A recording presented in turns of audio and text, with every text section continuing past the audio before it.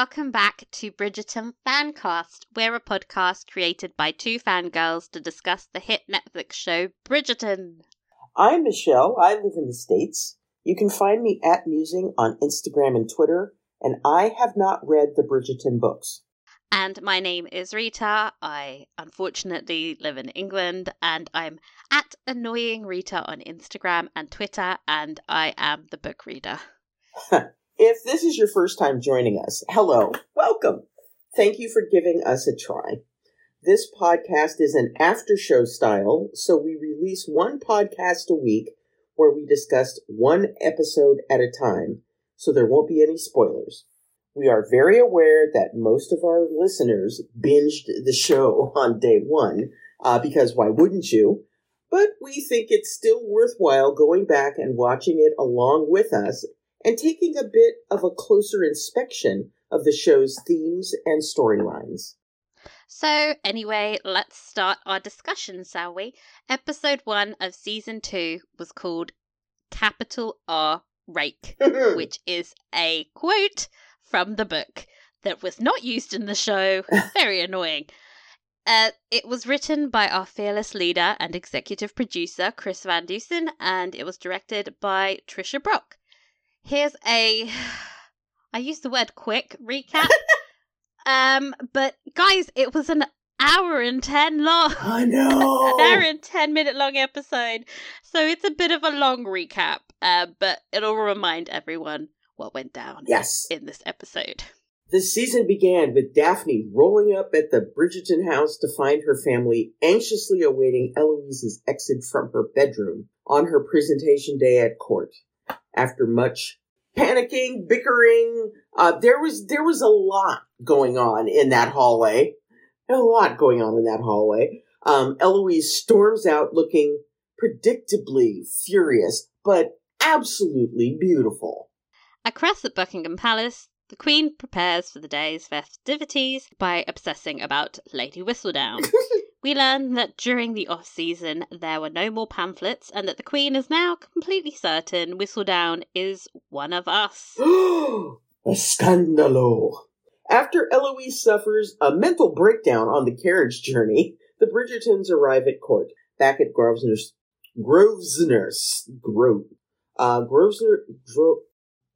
square. Lady Whistledown herself, Penelope, sits at her window awaiting for something to arrive. Finally it does, the season's first Lady Whistledown missive. Across town, a footman rushes to the Queen and hands her a fresh edition, abruptly ending Eloise's presentation at court, much to her relief.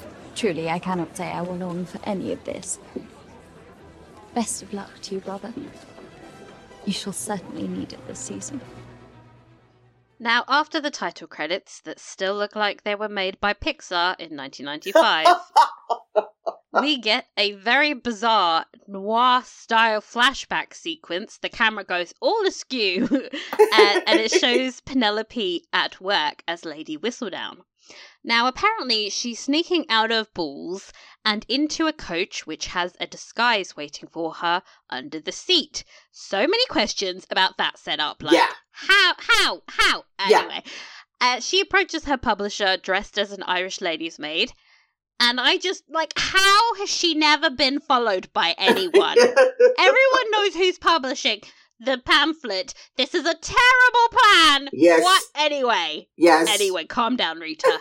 I digress. She's also apparently squirreling away large sums of money under her floorboards. Smart. Mm-hmm. The flashback ends and we are back at Shea Featherington.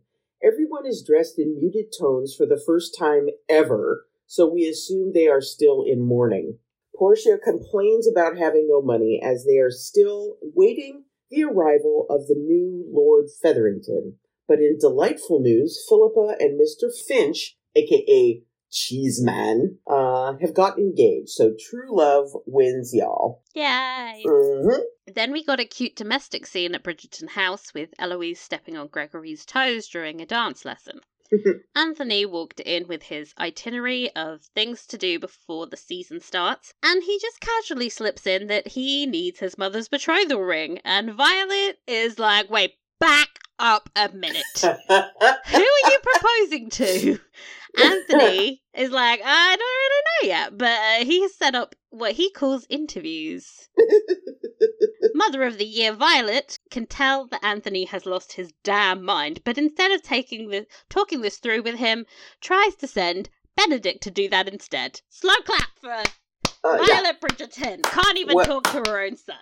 Yeah. Well done. You saw how well that worked last season for your daughter Daphne. You would think she would learn a lesson from that, but no. We can't have nice things. No.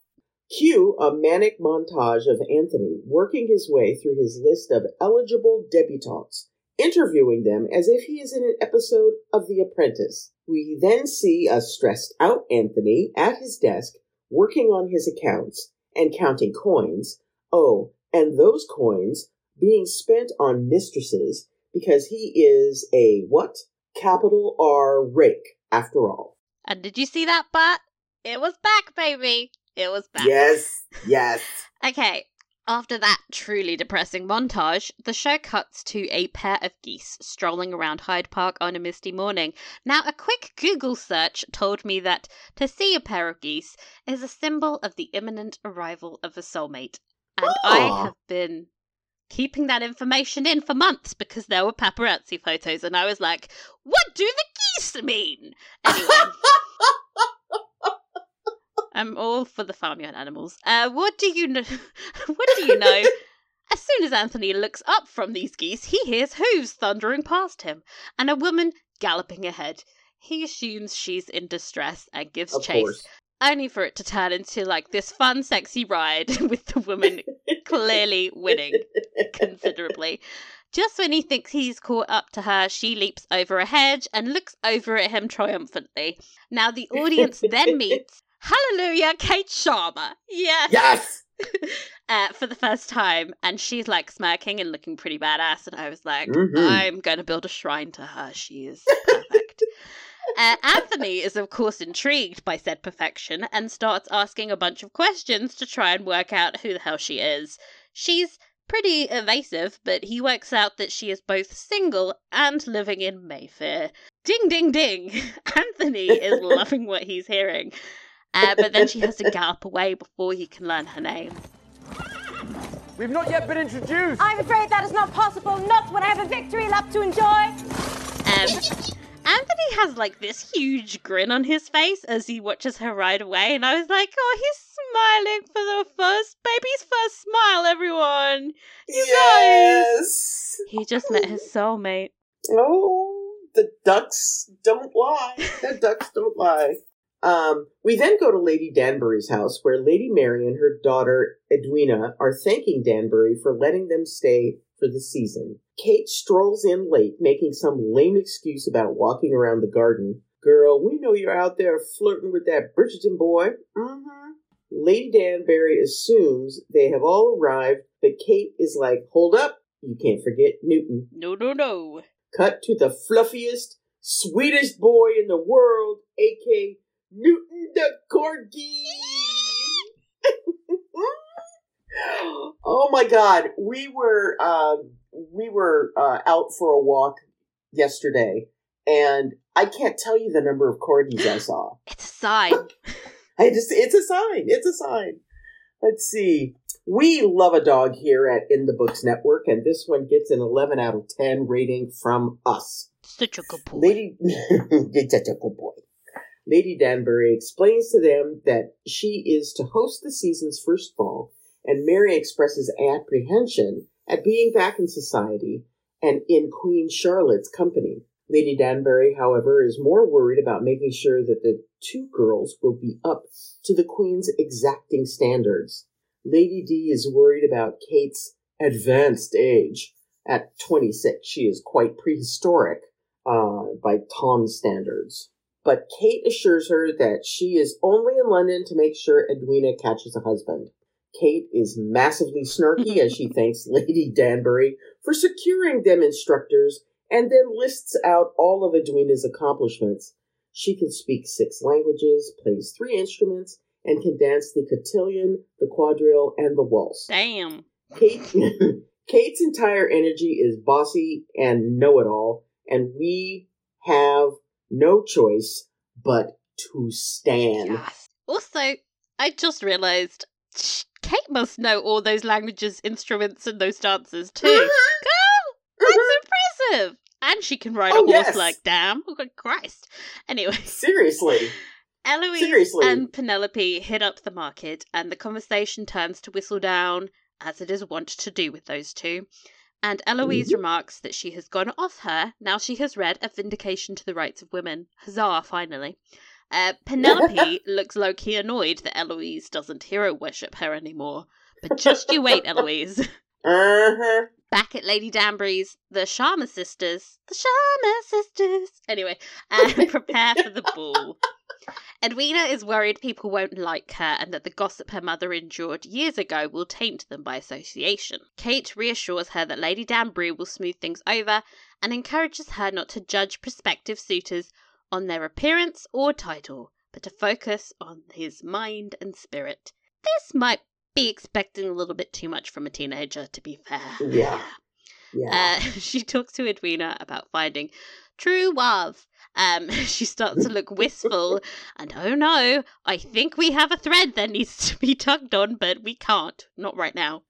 Tug, tug, tug, yank, yank, yank, yank. We will worry about that later, because it's time for the first ball of the season. Material Girl plays as the Sharma sisters. The Sharma sisters! Can we do that the whole season, please? Yes, we will. Yes, we will. Enter a crazy opulent party. I mean, this party is off the chain. It's crazy. I know. By the way, wasn't it better than the Queen's party? I was way more impressed. Yeah. No shade to Queen Charlotte because she tried her best, but Lady Danbury, you just sit down. Let the woman do what she's gonna do. Anyhow, Lady Danbury decides to be bold and immediately approaches the Queen, reintroducing her to Lady Mary. The Queen is Frost personified. Oh my God. She's so good. Across the conservatory, Eloise, Violet, Benedict, and Anthony enter. Eloise immediately begins to complain and is shuffled off by Benedict towards the cakes, leaving Anthony at the mercy of his mother, who loudly announces he intends to find a wife this season. He is immediately hounded by desperate women. Honestly, have some decorum, ladies. Oh my God. Seriously, don't throw yourself at him. Good Lord. Across the ballroom, gossip. Is that Lady Mary Sheffield Sharma? I can't believe she would show her face here again. Scandal, Mama. Lady Mary was the incomparable of our season, till she fell in love with and married some kind of clerk, I hear. The two of them absconded to India thereafter. A Maharaja I would have understood, but the man was no more than a common worker who already had a child. That must be her, the older one. Lady Mary's parents, the Sheffields, never lived down the shame, did they? Too ashamed to show their faces in London. If only every family could be as respectable as ours. Yes, Lady Featherington?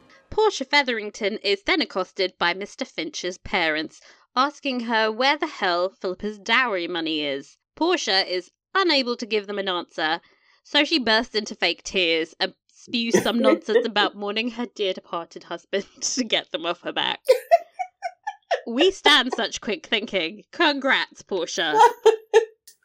Kate spots Anthony being swarmed by ladies. Lady Danbury explains that he is wealthy, well-connected, and from one of the town's most illustrious families. Both Kate and Edwina look smitten. Oh no. Oh dear. Edwina is then asked to dance, so Kate uses that time to low-key stalk Anthony, watching on as he miserably dances with a debutante, and then following him out into the gardens. I mean, damn, girl. She ends up eavesdropping on his conversation with fellow asshole bachelors, that love is the last thing he desires. He wants his wife to have a pleasing face, an acceptable wit, enough genteel manners to credit a viscountess. Oh, and don't forget, suitably wide enough hips for childbearing. Okay. Well, you don't want them dying out on you like No, Simon's but mother. still. God, so inconvenient. But still, it's like, she's not a horse, man. Come on. That outdid Darcy's first, slap back at, our poor heroine, whose name just flew out of my head. And I'm going to go to hell for Poor that. Thank Lizzie. you. Not pretty enough to tempt him. No. I know, right? Oh my God. So, yeah, Anthony, you win. Let's see. Kate looks crushed. She has a crush on an asshole. Don't worry, girl. We've all been there. For reals. I was like, oh no! No! Mm-hmm. Whilst trying to make her escape from the bushes, Anthony hears her and comes to confront her in the scene we've all watched 1,000 times, thanks to Tudum. So my summary is thus. Anthony's like, oh my God, it's you! And then Kate turns into that TikTok meme that, immediately no. Immediately no. I'm telling you, I've seen what I needed to see, and no. And then she cuts him off and walks away before he can again catch her name. Funny how that keeps happening. Kate has officially had enough of the ball and announces dramatically that her family is leaving early. They are clearly unprepared for the lion den, as she puts it. But I suspect that she's just upset by a certain young man. Eloise interrupts Penelope while skulking in corners, getting her gossip like 3 times, meaning she can't write down her gossip and sneak off to her waiting getaway car, or carriage in this case.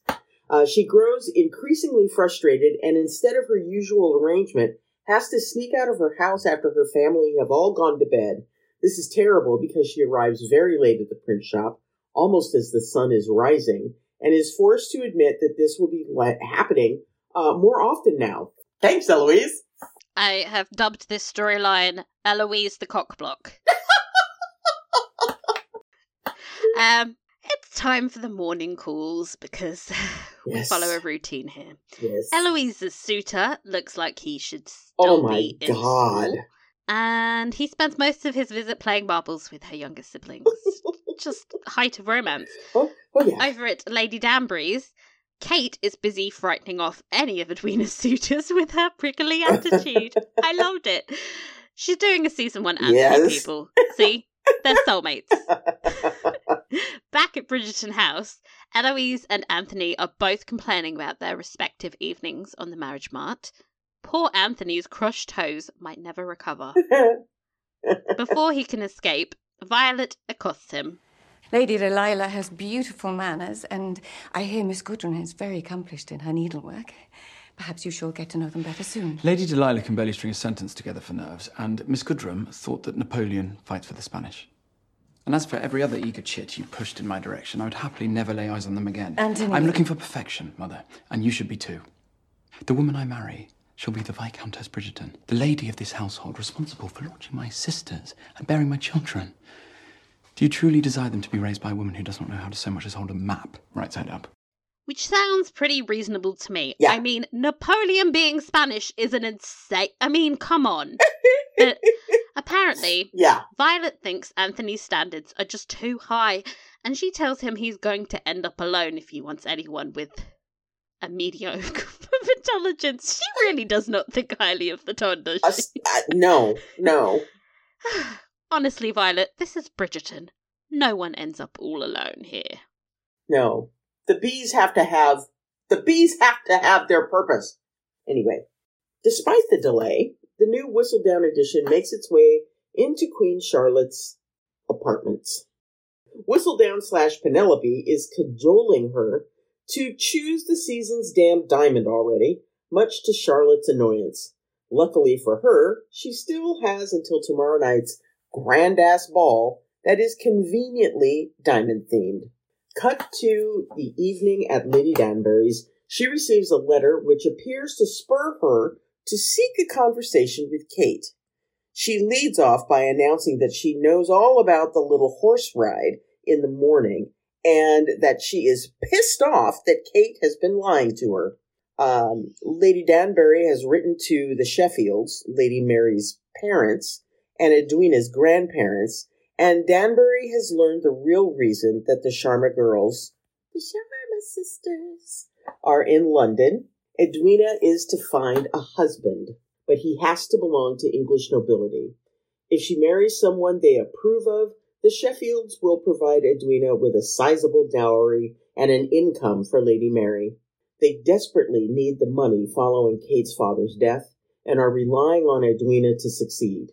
Lady Danbury correctly points out that Edwina has a right to know about this, but Kate is desperate to keep her shielded from the truth, and she wants Edwina to make a decision based on love.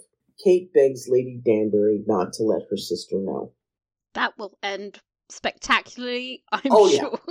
Oh, yeah. Bull time! Yes, another one. Yes. 2 for 1 this episode. The Queen is introduced to her guests again, and after making another dig at Lady Mary, Danbury feels the need to have a word with her. Go on, Lady D, have a word. Yes. She not so subtly pulls on a few strings and tries to convince Queen Charlotte to pick Edwina as the season's diamond. Diamond by Rihanna is playing in the background, which is a bit on the nose for my tastes. Eloise is then introduced and ends up accidentally making Queen Charlotte laugh, much to her horror. She spirals, worrying that people will start thinking she is the next diamond, and drags Penelope out of the ball to go hide with her in the garden. It's a really sweet scene where she confesses she hates being compared to Daphne and longs for the anonymity that Penelope has. Now, in a truly insane move by the show, we then cut to bloody trumpets. Oh my God. Yeah. That was so bad. It's insane. Yes, it was trumpets. and it was like these poor, sad trumpets. It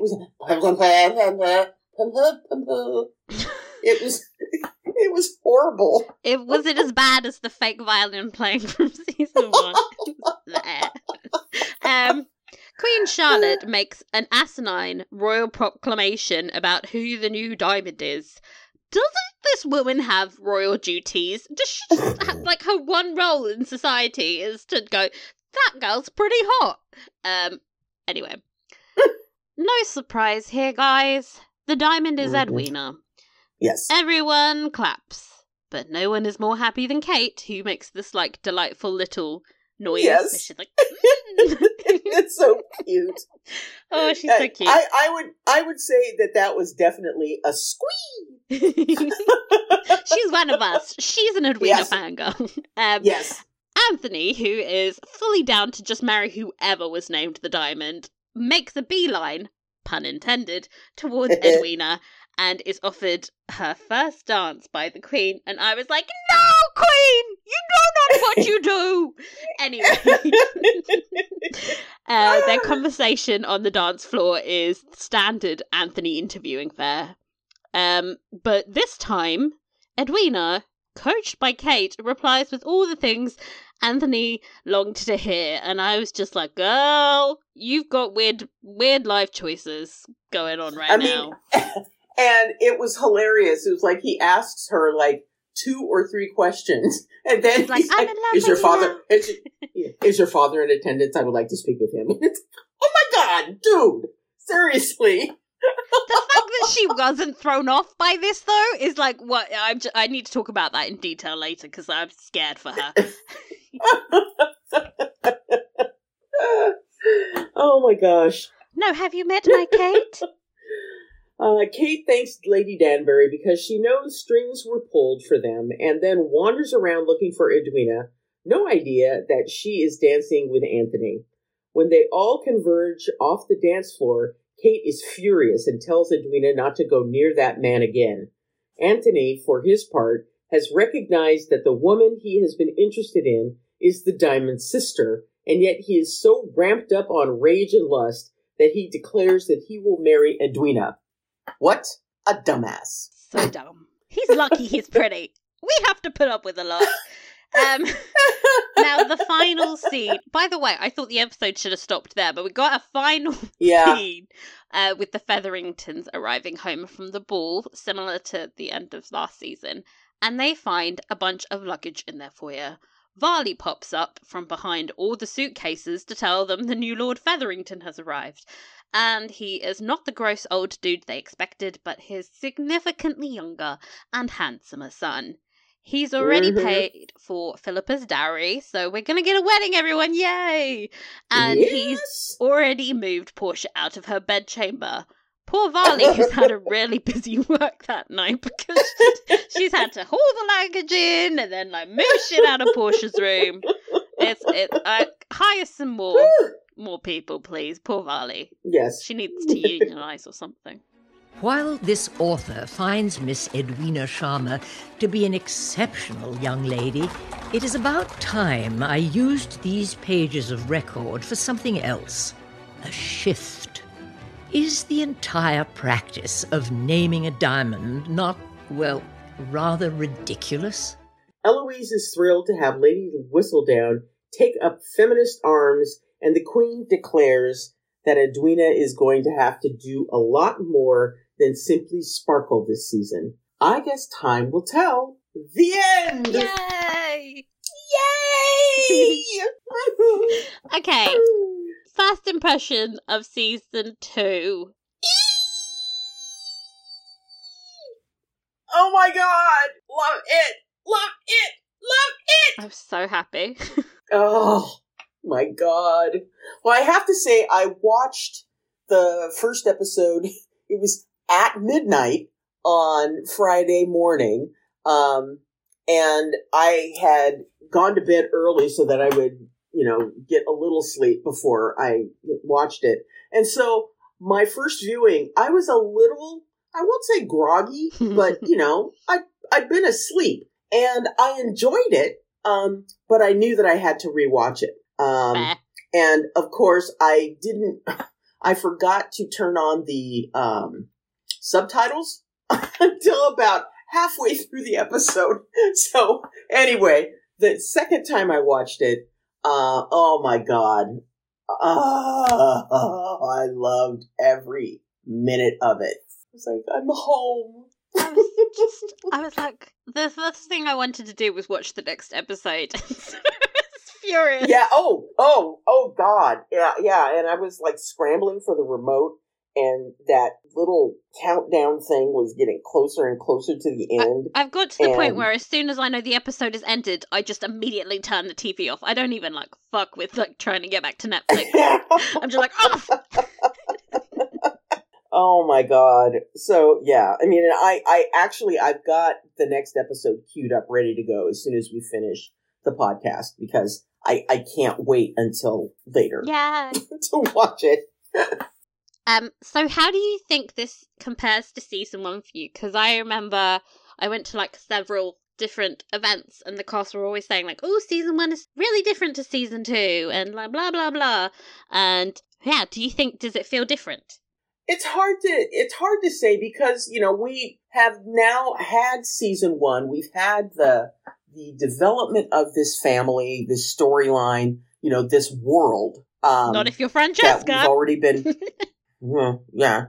But, we've experienced this world, and now we're coming back into it with all of that knowledge, in our brains. So it's different. I'm at the point where I can't say at this point if it's better or not, because I've only seen one episode. But I think that the chemistry of Canthony is amazing. It's off the charts. It's oh my god. Yeah, that little horse ride was just like, yeah. These two need to get together soon. Mm-hmm. I love the look of kind of fascination that Anthony had on his face after she jumped the hedge and turned around to kind of look back at him. And he gave her that little head bow that he does, that little jerky head bow.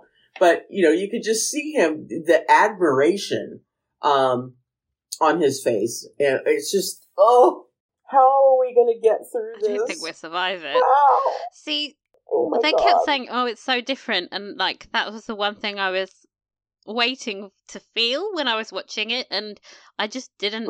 I was like, no, this is tonally... It's the same kind of exciting, buzzy, gossipy, colourful, joyous, just... It makes me feel the exact same way. I know the story is probably going to be very different. But, I mean, you get the same excitement that I felt when watching episode 1 of season 1. I was just like, it's not that different. It's still, an exciting love story. And I'm, so sold and waiting for it. All of the excitement. I'm like, this is gonna fuck me up in the best way. Bring it on. I'm ready to cry and laugh, people.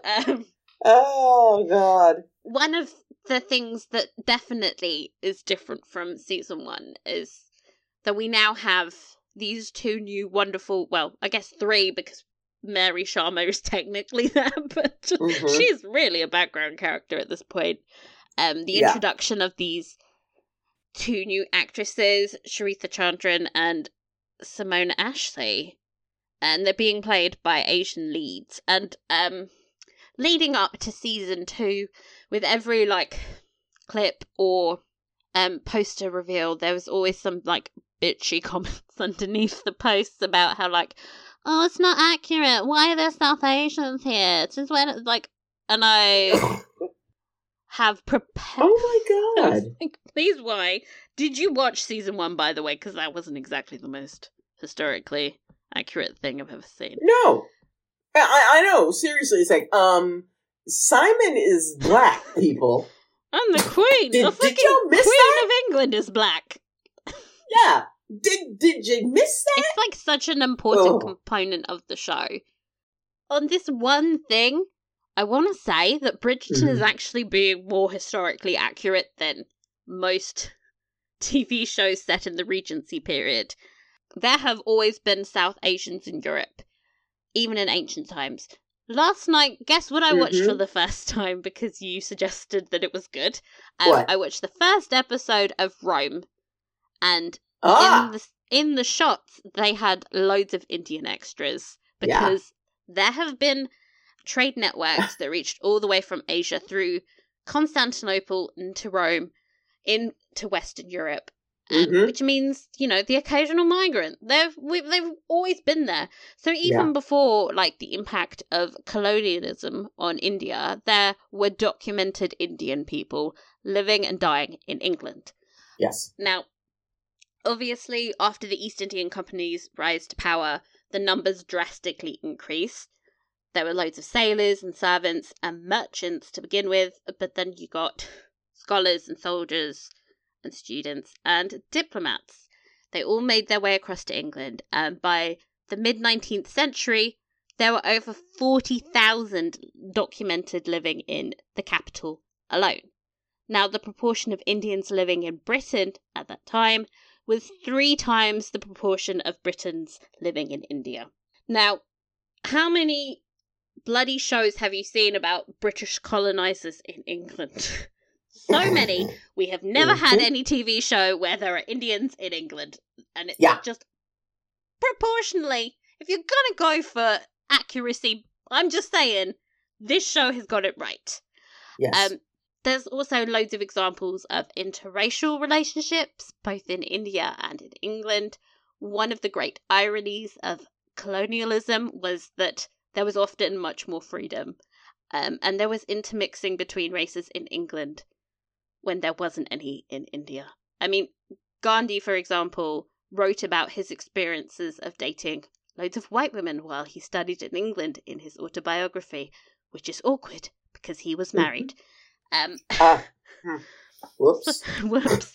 So while I'm not denying that there are certain improbable aspects about the way Bridgerton as a show handles race, the idea aristocracy would accept and associate with Indians is not one of them. Don't be mad on Instagram. you just have to look at the case of this man called Dean Mohammed, who was a prominent figure of Brighton society at the time the show is set. He was appointed as shampooing surgeon to both King George IV and William IV, because he brought the bold concept of washing your fucking hair to the white people. So thank you for your services, Dean. Everyone wash their hair. Yes. Now, if you're interested in the subject and want to know more, I have been reading up on it for the past few weeks because I am a huge history dork, and I can offer you a pretty extensive list of resources in our show notes. So if you like these stories, want to check out more people, just head to our notes. I also want to say that we want to hear from more Desi and Indian listeners this season, because I'm really conscious of the fact that both you and I are really not the right people to weigh in on whether it's accurate culturally. I'm Correct. very white. So and we just... I'm a Black American girl.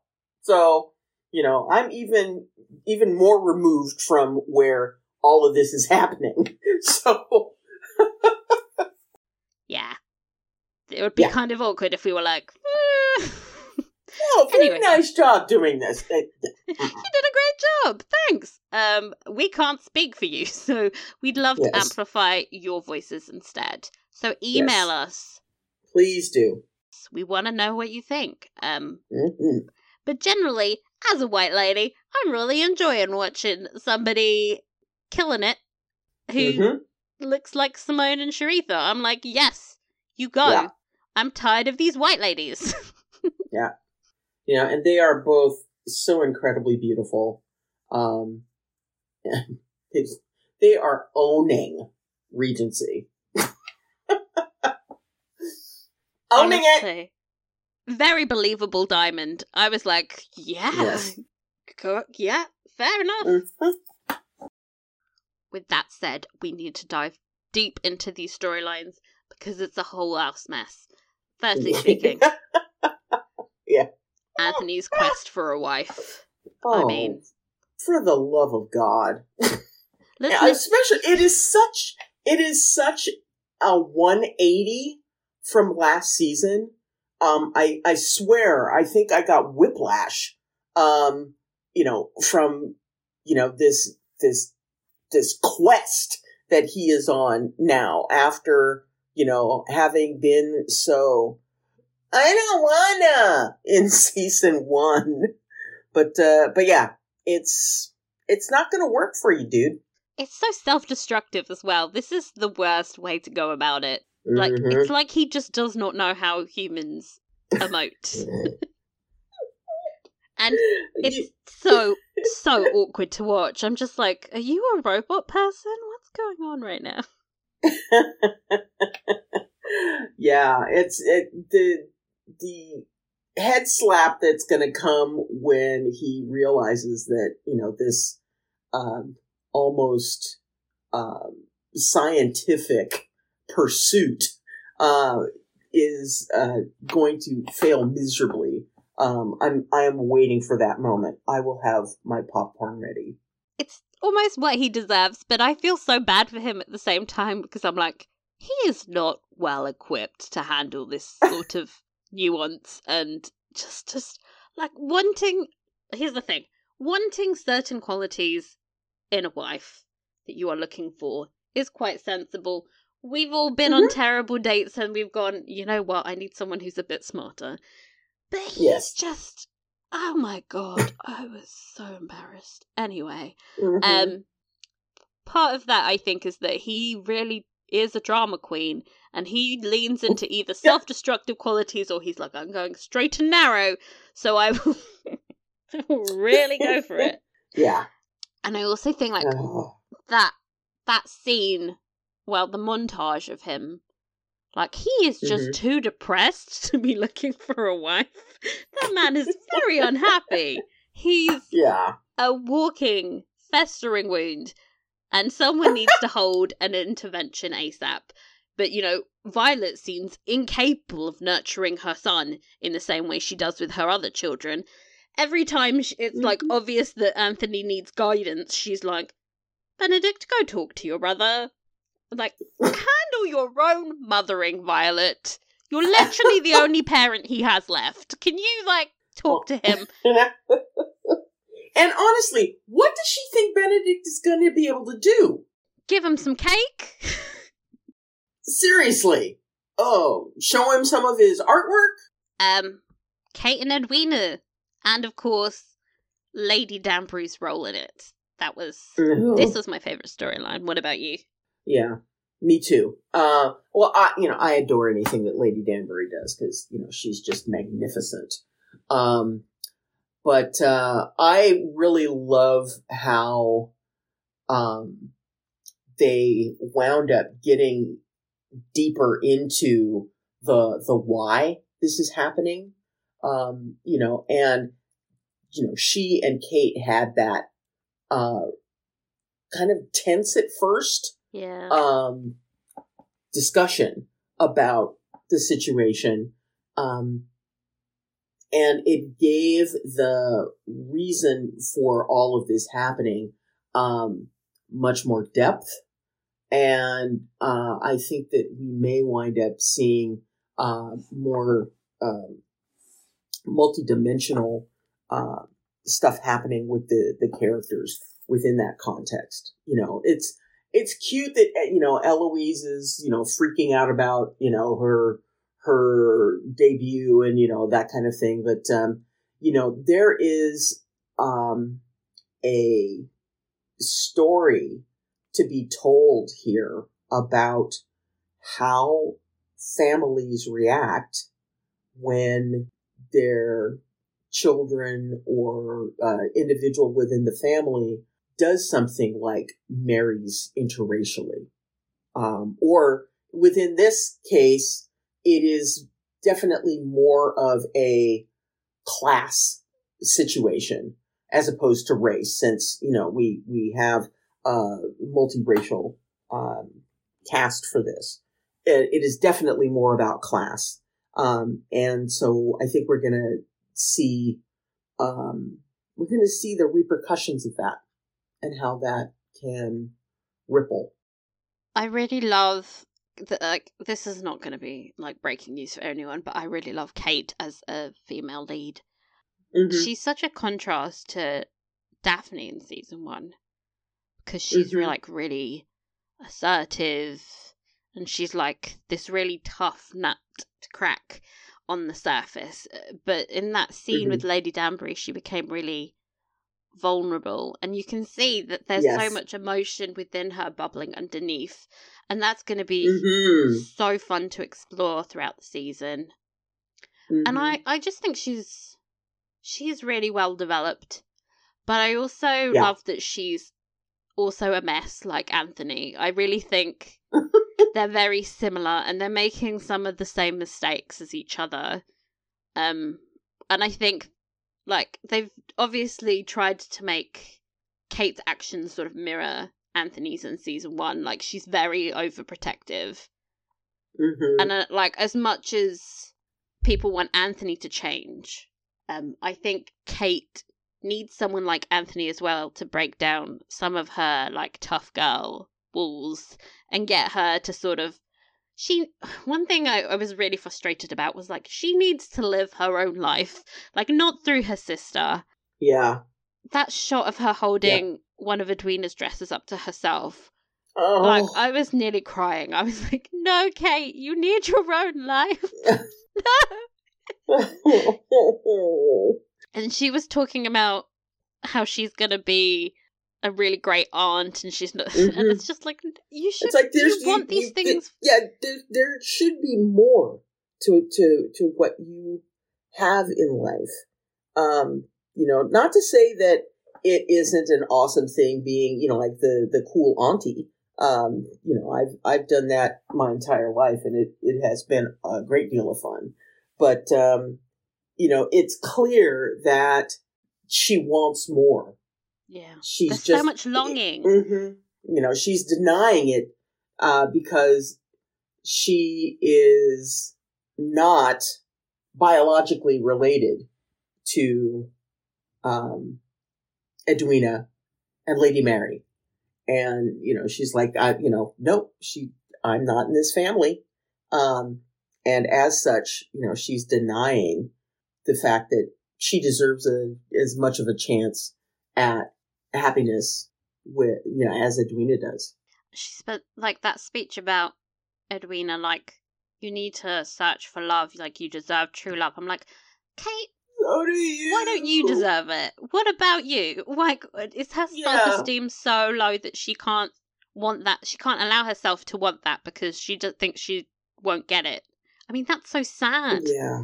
And then I also think that mirrors Anthony so well as well, because I think part of why he is refusing to fall in love with his wife is because he thinks, like, he won't get it. Mm-hmm. That's so deeply sad. This is a lot deeper than anything that happened in season 1. Can I just say? I'm like, these people, they need to find each other to be happy. Oh God. And I think we started talking about it earlier, but the thing about Eloise in particular with me, but that scene she had with Anthony, I mean, she doesn't have the skills to weed out suitors. Mm-hmm. Anthony was giving off huge red flags of like, I am not seeing you as a person, I am robot Anthony, and she's too young. She's just, she's besotted by him because he's pretty and he's charming and he's a Viscount and everybody says he'd be a good match. So she's just like, yeah, okay. He's paying attention to me. I think she also has low self-esteem because she just was so nervous about, will everyone like me? Will I be the diamond? And it's like, Edwina, come on, girl. Look for someone that's like a love match. Like, come on, girl. Like, ugh. And I think and sheltering her from like the reality of the situation is going to end so badly. I feel bad for Edwina. I feel bad for Kate. I feel bad for Anthony as well, even though he's sort of bringing this on for himself. I just want Edwina to be like, you know what? I'm going to be my own person. Because part of the problem for me is that I think Kate has, like, molded Edwina. She has been spending years teaching her all these things and now she has created the perfect woman for Anthony. It's the greatest irony.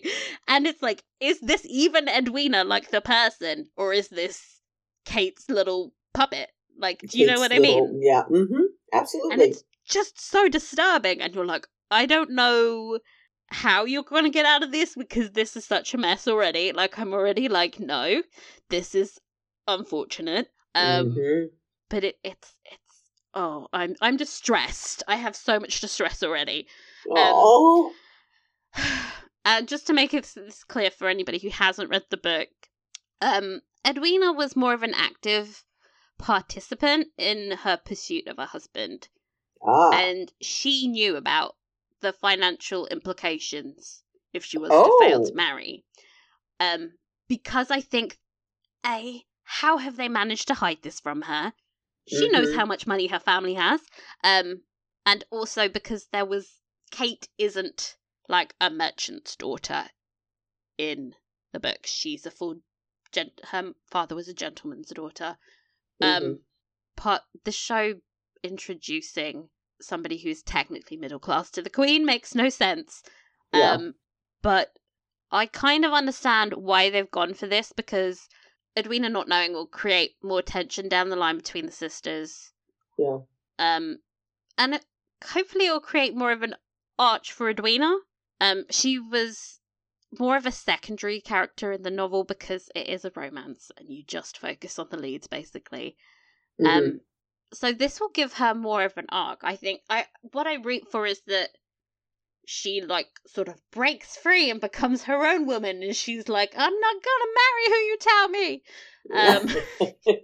Or she just like, maybe can she just spend some time being a normal young lady, not desperate to get a man? Because I'm just like, it's so sad. I'm like, you don't have to just be this little dressed up doll for a man's amusement. I sound like Eloise, don't I? Oh my god, help me. Yes, you do. But like, here's the thing. she's now become the Diamond. Last season, I felt like Daphne at least like knew who she was and like what she wanted. I don't feel that way about Eloise. Not Eloise, Edwina. This is too many E's. I don't feel that way about Edwina. I feel like she's just a little puppet, and she needs, like, I don't know, go out for a walk. Make some friends. I mean, she is basically doing, what her mother and her sister want her to do. We're not seeing the independence, the fierceness that we saw in Daphne. I mean, Daphne laid out what's-his-face with a punch. Do you see Edwina doing something like that? I don't. No. So, anyhow, this is going to be a very, very interesting storyline. Yeah. Yeah. I'm going to feel very many emotions. We need to move on because there are other storylines. Yeah. God, I blabbered on. And sorry. I have feelings. Penelope / Lady Whistledown, as we should refer to her now. Lady Penelope. And Eloise the Cockblock. Oh my lord. What did you think about this whole mess? First of all, I loved it when she was at the publishers and she's doing the Irish lady's maid thing, because that was wonderful. How is she so good at that, though? I need that backstory. Like, is she from Ireland? Yes. Yeah. Girl, you need to watch Derry Girls if you didn't know that. Go. It's on Netflix. Yes, ma'am. It's good. Yes, ma'am. She plays a very wee lesbian, and we stand. Oh, right on. I think that, as we discussed earlier, that the whole process for her getting her materials published, the stealthy the stealthy carriage, and does she own the carriage? I mean, yes. Yeah, I don't understand. It's like, how? If she's hiring a hackney, yes. Okay, then how is she storing the clothes there? Exactly. Is that person in on it? But then then how is she not getting caught? Because then they hired that, what's it called, the Bow Street Runner. Mm-hmm. If I was the Bow Street Runner, I would just follow that bloody cab. Yep. So yeah, I mean, I was just kind of like, okay, this is not well thought out. And since I don't know, we talked about this in the last series that, Lady Whistledown is not revealed in the first book. And I don't know how it winds up coming out. I'm assuming it's in the book where, we have Penelope's story being told. That's season 4, baby. Okay. But I have no idea whether or not it was the same kind of process in the book, and I'm assuming by your reaction, it's not. No, because this is insane. This is terrible. This is nuts. It's nuts. Ugh. One thing I loved though was her hiding her notes in her boobs. I was like, oh yes, I used to do that so much. It's the safest place. It's the safest place. I was like, the nostalgia I feel. Why don't I do that anymore? Oh gosh. But yeah, I loved how. Here's one thing. I love the fact that we were able to see how she wound up getting her information, and it was revealed, like no one pays attention to the wallflower. And you're kind of going, well, of course, that's how she winds up getting that information. What I don't understand is she's leaving mid-ball. So how is she getting the information if she's not there? Well, maybe she's getting some of the information, but not all. But that doesn't make sense because, time. You're not going to get all the scoop. There could be some scoop that you miss. So, it makes more sense that she would leave after her family goes to sleep. Yeah. Than squirreling away, mid-ball. It also didn't appear to affect turnaround time at all, so I don't know why that was such a thing. Also, how did she not make any contingency plans for when Eloise was being a cockblock? Because that was predictable as hell. Did she think Eloise wouldn't glue onto her? Wouldn't drop that bone? Yeah. Yeah. Wouldn't drop the bone of curiosity of Whistledown, but also when it was time for her to come out, she was going to be all about Penelope, save me! Yes, exactly. I will say, you know how I complained all season 1 that Eloise, needed to learn about other female writers because it was annoying the shit out of me that... Yes. I was I actually screamed and squealed in excitement that Eloise had discovered other authors existed. I was just oh, she's read about first wave feminism. I'm so proud of you, Eloise. Come on, read more books. Yeah, it gives her insistence on being independent and wanting that and craving that. It gives it substance. Thankfully, yeah. Yeah, it finally gives it substance. So glad that finally came into play. Growth. It'll be fun to see how that shakes out with Whistledown's focus shifting a little bit.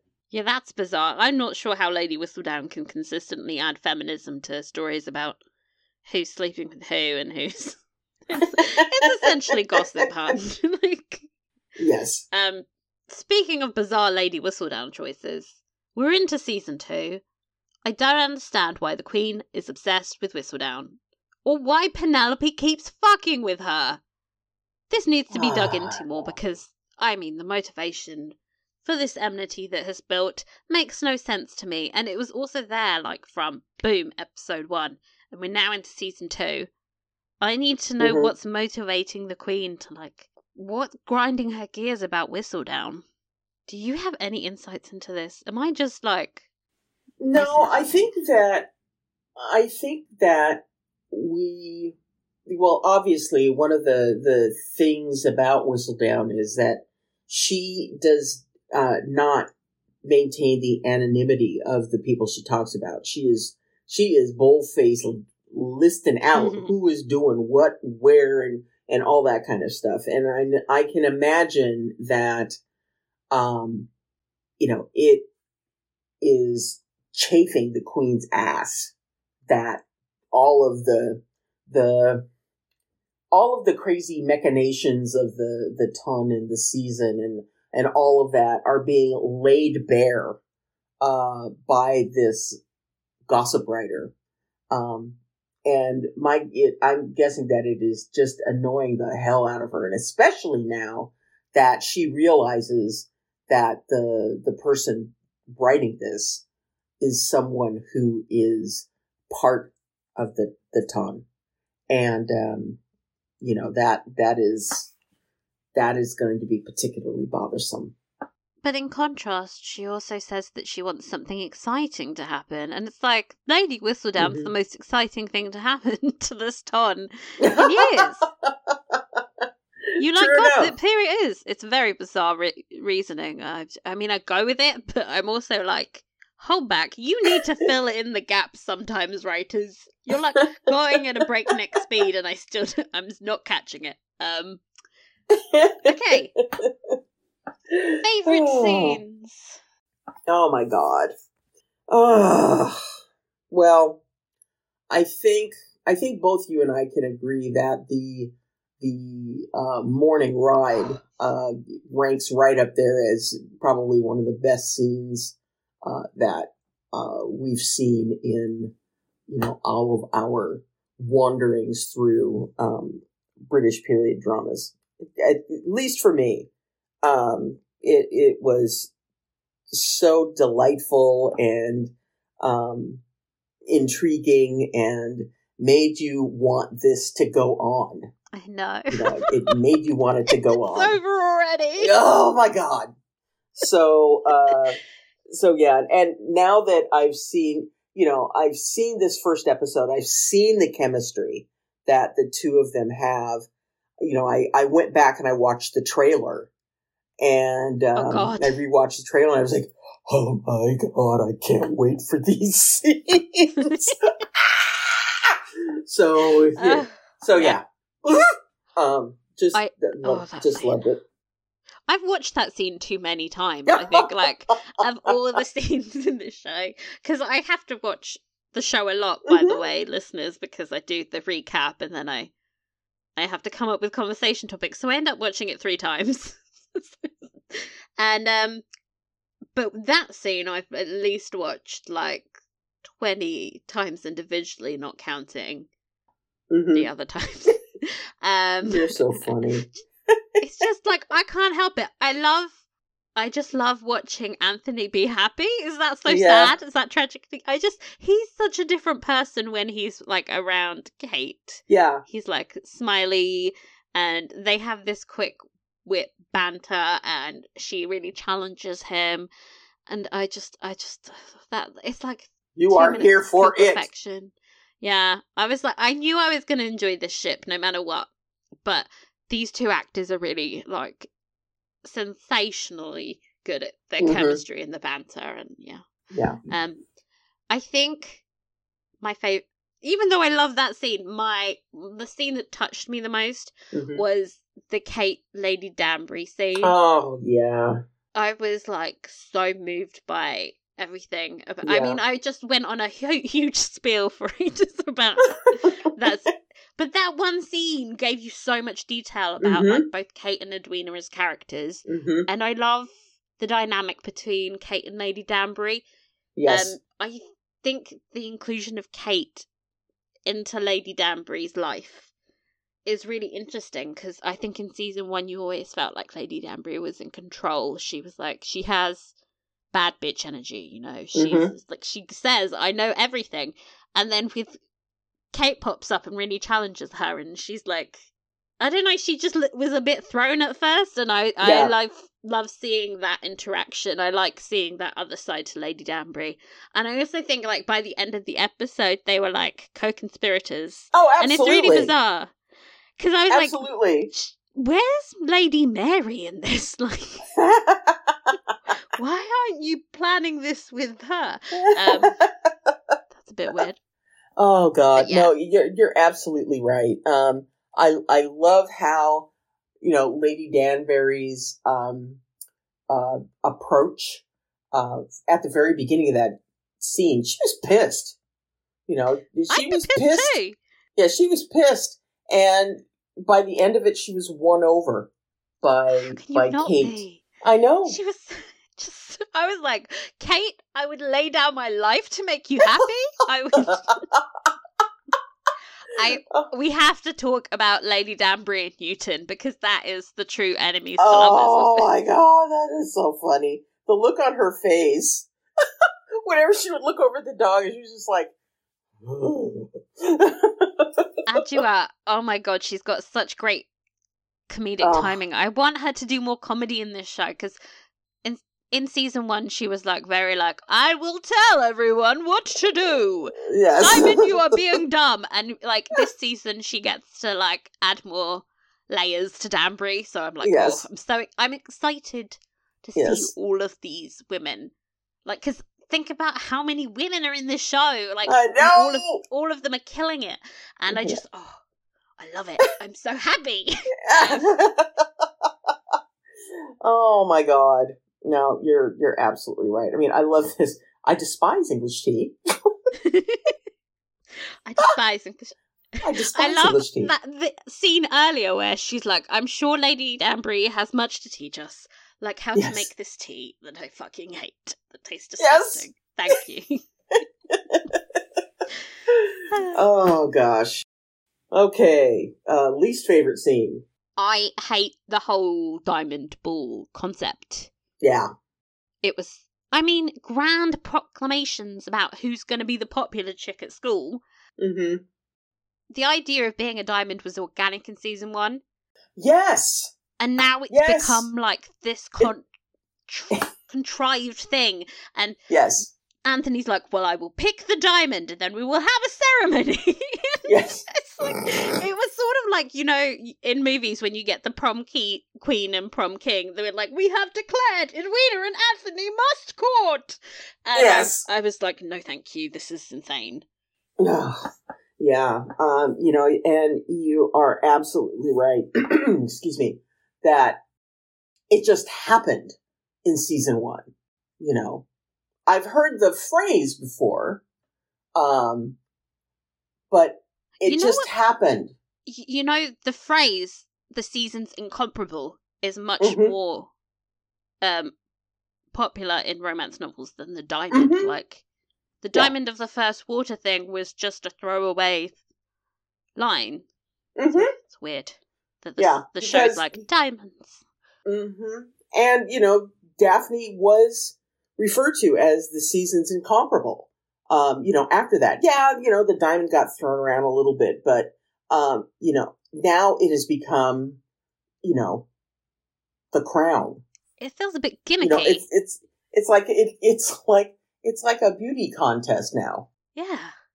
Yeah. It's got that kind of feel to it. And I'm not digging it. And I also don't think that's what it was in season 1. So it's No. like, I hate it. But the ball was pretty. I think I also what really tipped me over the edge was when they started playing Rihanna's Diamond. I wanted to like crawl in a hole and die. I was like, this is too on the nose. Oh my god. By contrast, needle drop. What was your favorite music needle drop moment?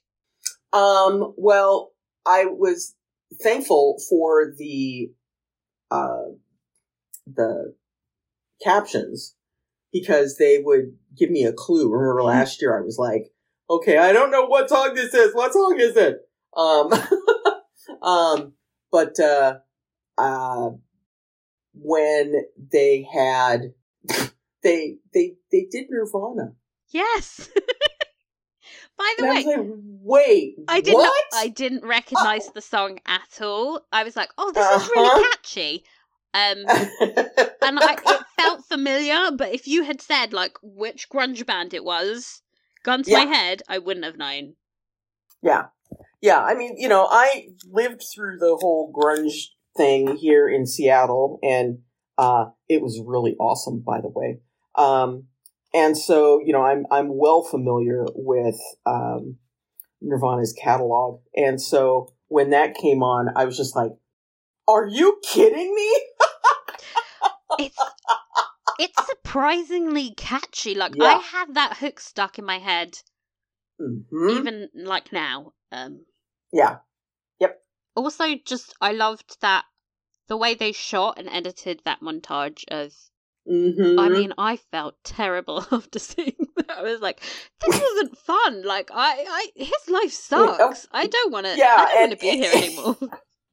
Yeah, and you know, his face said it all. You know, his face said it all. It's like, okay, I've got to do this. I've got to do that.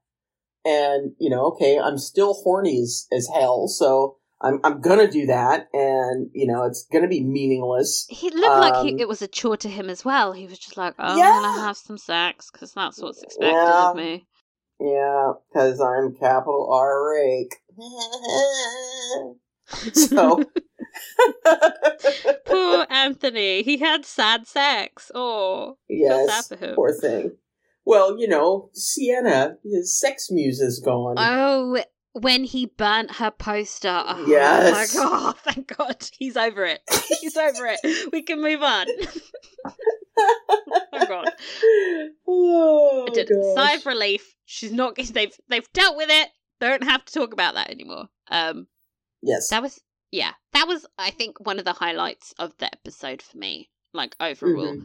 I hope they pick more songs that are kind of out of left field.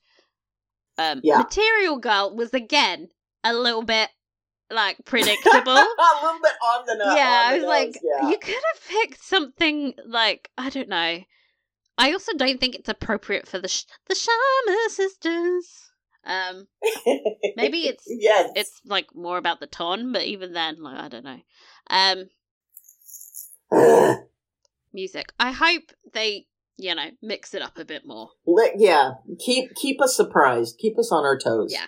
I mean, who would have thought that the Nirvana song would be the best one in the episode? But Costumes. What was your favourite costume moment? Because there were many. There were so many. I actually loved the dress that Eloise wore to the Diamond Ball. And the tiara, because it was a different style of tiara than what we've typically seen. Although I will agree with you that they gotta do better with the wig situation on this show. Some of the wigs were fine. We missed wig talk. Oh my god, we missed wig talk. Cue wig talk, everyone. Can we wig talk? We're talking wigs, baby. Can we wig talk? Wigs, baby. Talk about wigs growing. Queen Charlotte's flawless as usual. That's why they won the Emmys. Just for Queen Charlotte's wig. I would love to know how heavy those things are. Oh, she's talked about this They've at the gotta panel. Just be ridiculous. She says they're so heavy. The crew set up like this rig for her so that she could hold her head up for the whole of the shooting day because it was so heavy. God. She just couldn't hold her neck up anymore. So they rigged this plank of wood, and she would between takes she would rest against it and prop her. It would hold her head up. It was so heavy. It's insane. But her wigs were amazing. Somebody kill that piece of roadkill. Take that piece of roadkill that is sitting on top of Penelope's head. Oh God, I hate it. It is absolutely hideous. Eloise and Penelope. Love the color. Oh, love the color, but that wig has got to go. I also think Portia Featherington needs a new one because I'm very tired of her hair looking. Polly Walker, one of the hottest women on the planet. What have you done to her with that wig? Well, maybe it is, because they are poor right now, that, they just don't have the funds to be able to do anything else with it. But perhaps after the new Lord Featherington gets them back on their feet, we'll be able to see something new atop their heads. I think we can officially blame Varley for this because she's the only one doing their hairs right now. Oh, that scene where she was like, should I make some potatoes? I was like, oh God. Yes. This poor woman. I feel so bad for Varley. She's not getting paid. God. She's doing all of the work. Ugh.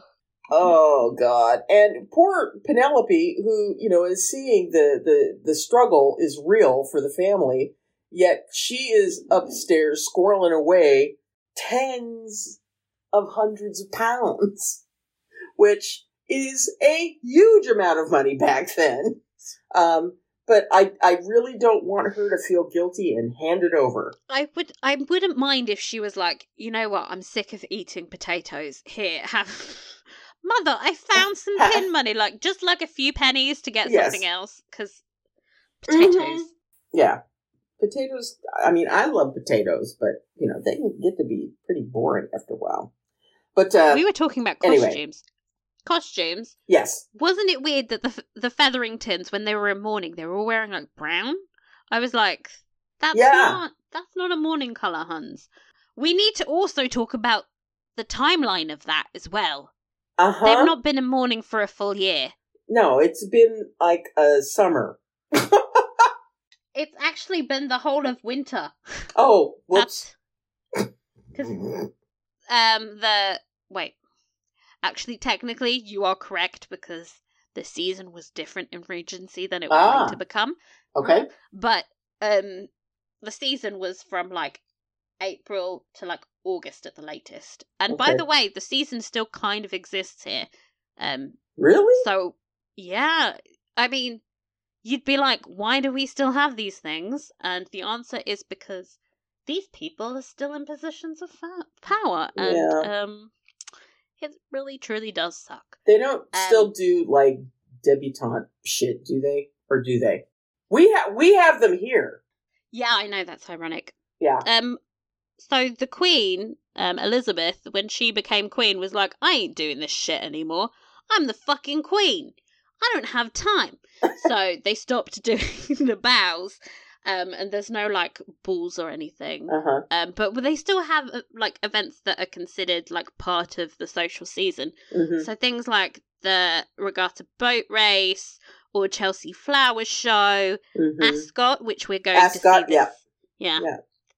So that's all of these events that were designed to entertain the rich still exist. I mean, you can buy tickets to them now as a poor. You can attend. Why you would choose to, I don't know, but whatevs. That was also Daphne's baby. She managed to get pregnant and give birth before the next season. We are talking about Poldark time. It crept over into Bridgerton, and I'm scared. God! Hashtag Bridgerton time! Oh my god, also that one line where Portia was like, he might send us to Cornwall. And yes! Cornwall? Cornwall? And I could just imagine Ross Poldark walking past, and Prudence, suddenly her eyes perk up like, oh, maybe Cornwall's not so bad. I loved the royal blue gown Kate wore for her first day in London. Yeah. What I love in particular is the contrast that it has to Daphne's, like, little pastel numbers. It just gives her, like, this air of maturity compared to all the other debutantes. Yeah. And, like, even Edwina, like, is all in these pastel shades, and you're like, can we get some other looks, babe? I'm wondering whether or not we're going to see more of that, more bold colors. I hope so. I hope so. I've seen, you know, like in the trailer, she does wear like this like really great purple number that I'm like excited to see, and yeah. Yes. I also love that she's wearing Bridgerton blue. Like it's not the same shade, but it's still blue. So it's blue. It's a sign. We take them where we can get them. Official bee count. Did you spot it? Yes. It was buzzing around as our heroine from season 1, Daphne, arrived at the Bridgerton house to support her sister Eloise. Yeah. So helpful. If we missed any bees, by the way, can people write in and tell us? Cause yes, please. I'm taking this very seriously. We will find all the bees, and we will count them. Okay, performer of the episode. Do I even need to ask? It's Simone Ashley, people. Of course. It is. It's her. She's amazing. Queen. She is the moment. Let's crown her already. All other people, get out of her way, because I will probably be naming her every episode. Oh, I loved her. I mean, I absolutely loved her. It's like her energy is it's a breath of fresh air. And I can't wait to see how her character develops. I can't wait. Also, just want to mention she's doing like this Regency received pronunciation via India. It's like the most complicated accent I've ever heard, and she is nailing it. And I'm like, how are you this good at acting? Because this is her first major role. I've literally seen everything else she's done, and they barely give her scenes. Oh my God. Is basically an extra in Sex Education. It's truly upsetting. Wasted potential. And now she's just like out here being sensational at acting. Yes. I've never seen this before. But very happy for her. Yay. Mm-hmm. No. Cannot wait to see more. And Winston, of course. Newton. Do you think Newton? God, what am I thinking? Newton. Winston. Newton. Do you think that little drip of slobber was, like, fake? Or do you think he Yep. No, I believe he's method. He's a method actor. Oh, God. Also at the panel, they said that the dog was, like, really in love with Simone. Like, him and Simone Ashley were just, like, little besties. And I'm like, oh, we stan a dog woman. Yes. Oh, God, it's so sweet. So cute. I loved when she picked him up and to put him on. Like, you can tell he's a little heavy, and it's just like a chubby little boy. Oh, what a good boy. Good boy. Okay. Oh, God. Okay. The most important question. How many bees out of 5? Bzz, bzz. 11 billion. All of the bees. A whole hive. All of the bees. Every single bee. Yes. Oh, absolutely. 5 plus. 11 T. All of the bees. 11 T. All of the bees. All of them. All of the bees. Okay, inbox time. Thank you for people who got in touch. I was begging for emails and nobody sent any. You're all very rude because I can see you watching the stories. Behave. I'm calling you out. No, it's okay if you don't have anything to say. I think some people are frightened of, like, because they've seen all of the episodes. Some people were messaging me like, "Have you seen them?" And I was like, "No spoilers." No. No. Yeah. Oh gosh. But we did get some messages. Yeah. We got an anonymous in our Tumblr Ask box that said, "What storylines will you be the most interested in after watching the first episode, besides the main romance?" Smiley face. Oh, gosh, they took that one off the table. I'll be interested to see how the whole Lady Whistledown Penelope situation becomes to spin out of control, because she can't continue. She can't continue like this. Things are going to start falling apart. So I'm kind of looking forward to that. How about you? Does Edwina count as? I just want. I want to see growth for Edwina. I'm interested to see, like, if she has any other suitors that she could maybe maybe go towards them. Leave Anthony alone, because I don't love triangles. No, and this would be a really, it would be the worst, really hard one. This would be really hard. Don't bring I'm sorry, but family, when it's family. Yeah. Ugh. No. So I'm excited for, like, just character growth, and I want to see more. I love all these characters, and I want to see those little moments. I don't know that there's a particular storyline outside of the romance. Like, even with Penelope, Lady Whistledown, like, I'm seeing so many plot holes already that I'm like, I mean, I root for you, Penelope. But the storyline gives me migraines. So yeah, well, it's like it is a giant. This can't end well moment. Yes. So let's see. Blessed Buffet, I think that's how you say it. So Blessed Buffet says, "I was wondering if you would give my Bridgerton fan group watch party Discord server a shout out, please." Yeah, I will be adding a link in our show notes to anyone who wants a place to discuss the show that isn't the high drama fest of Twitter or just the bonkers takes that exist on Reddit. And brilliantly, for anyone avoiding spoilers like us, there are individual episode discussion channels, so that's super convenient. Oh, nice. I'm still avoiding it because I live in constant fear. Gotta stay vigilant. Oh, yeah, we gotta protect ourselves, you know? It's vital. Because, important. Yeah. Do not want to be spoiled for this season. Except for the episode description of the second episode. I mean, you're about to watch the episode, so this is, like, really build up for you. The description for 202.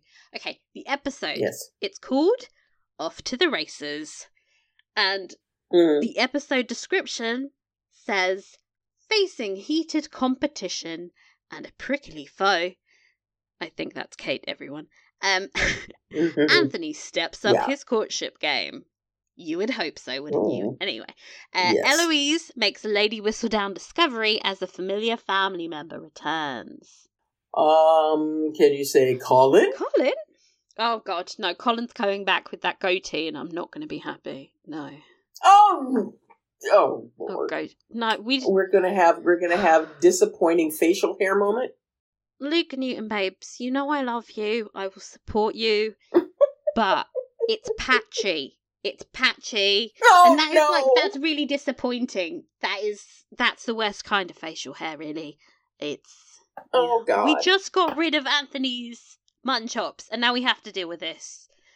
Oh, please shave. Can everybody just we're really rooting for shaving. So what are you most looking forward to in the episode you're about to watch?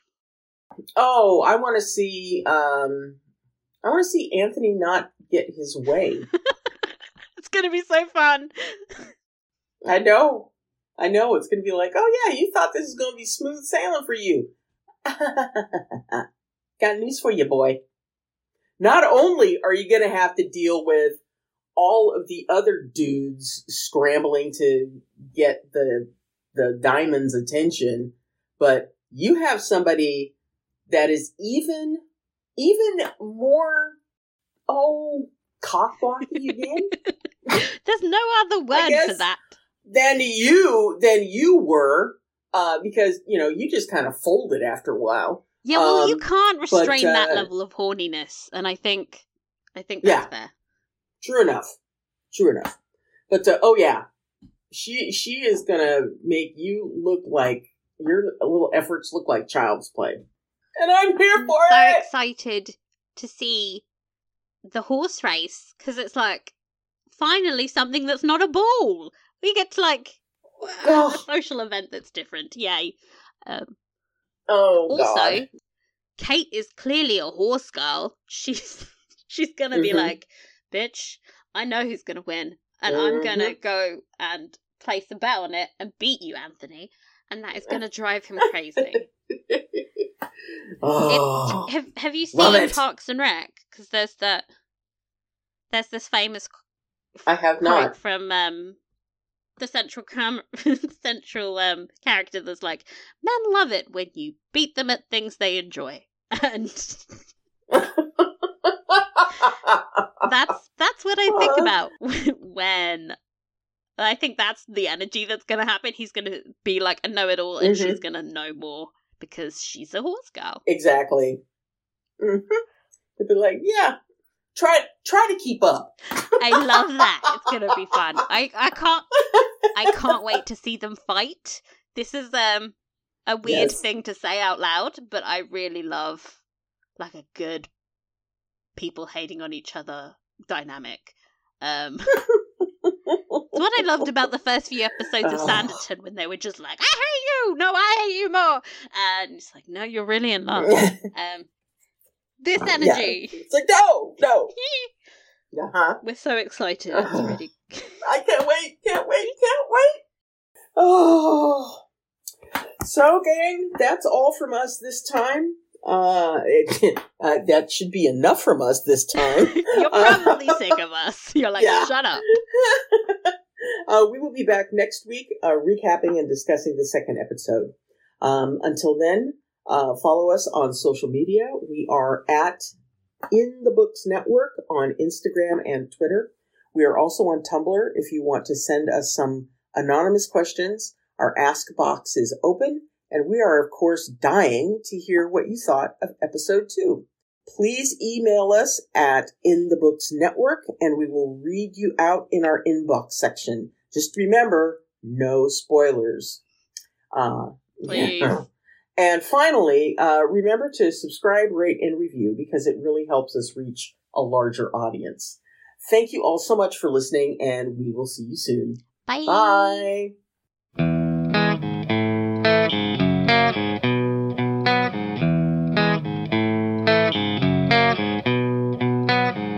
Met a girl, thought she was grand. Fell in love, found out firsthand.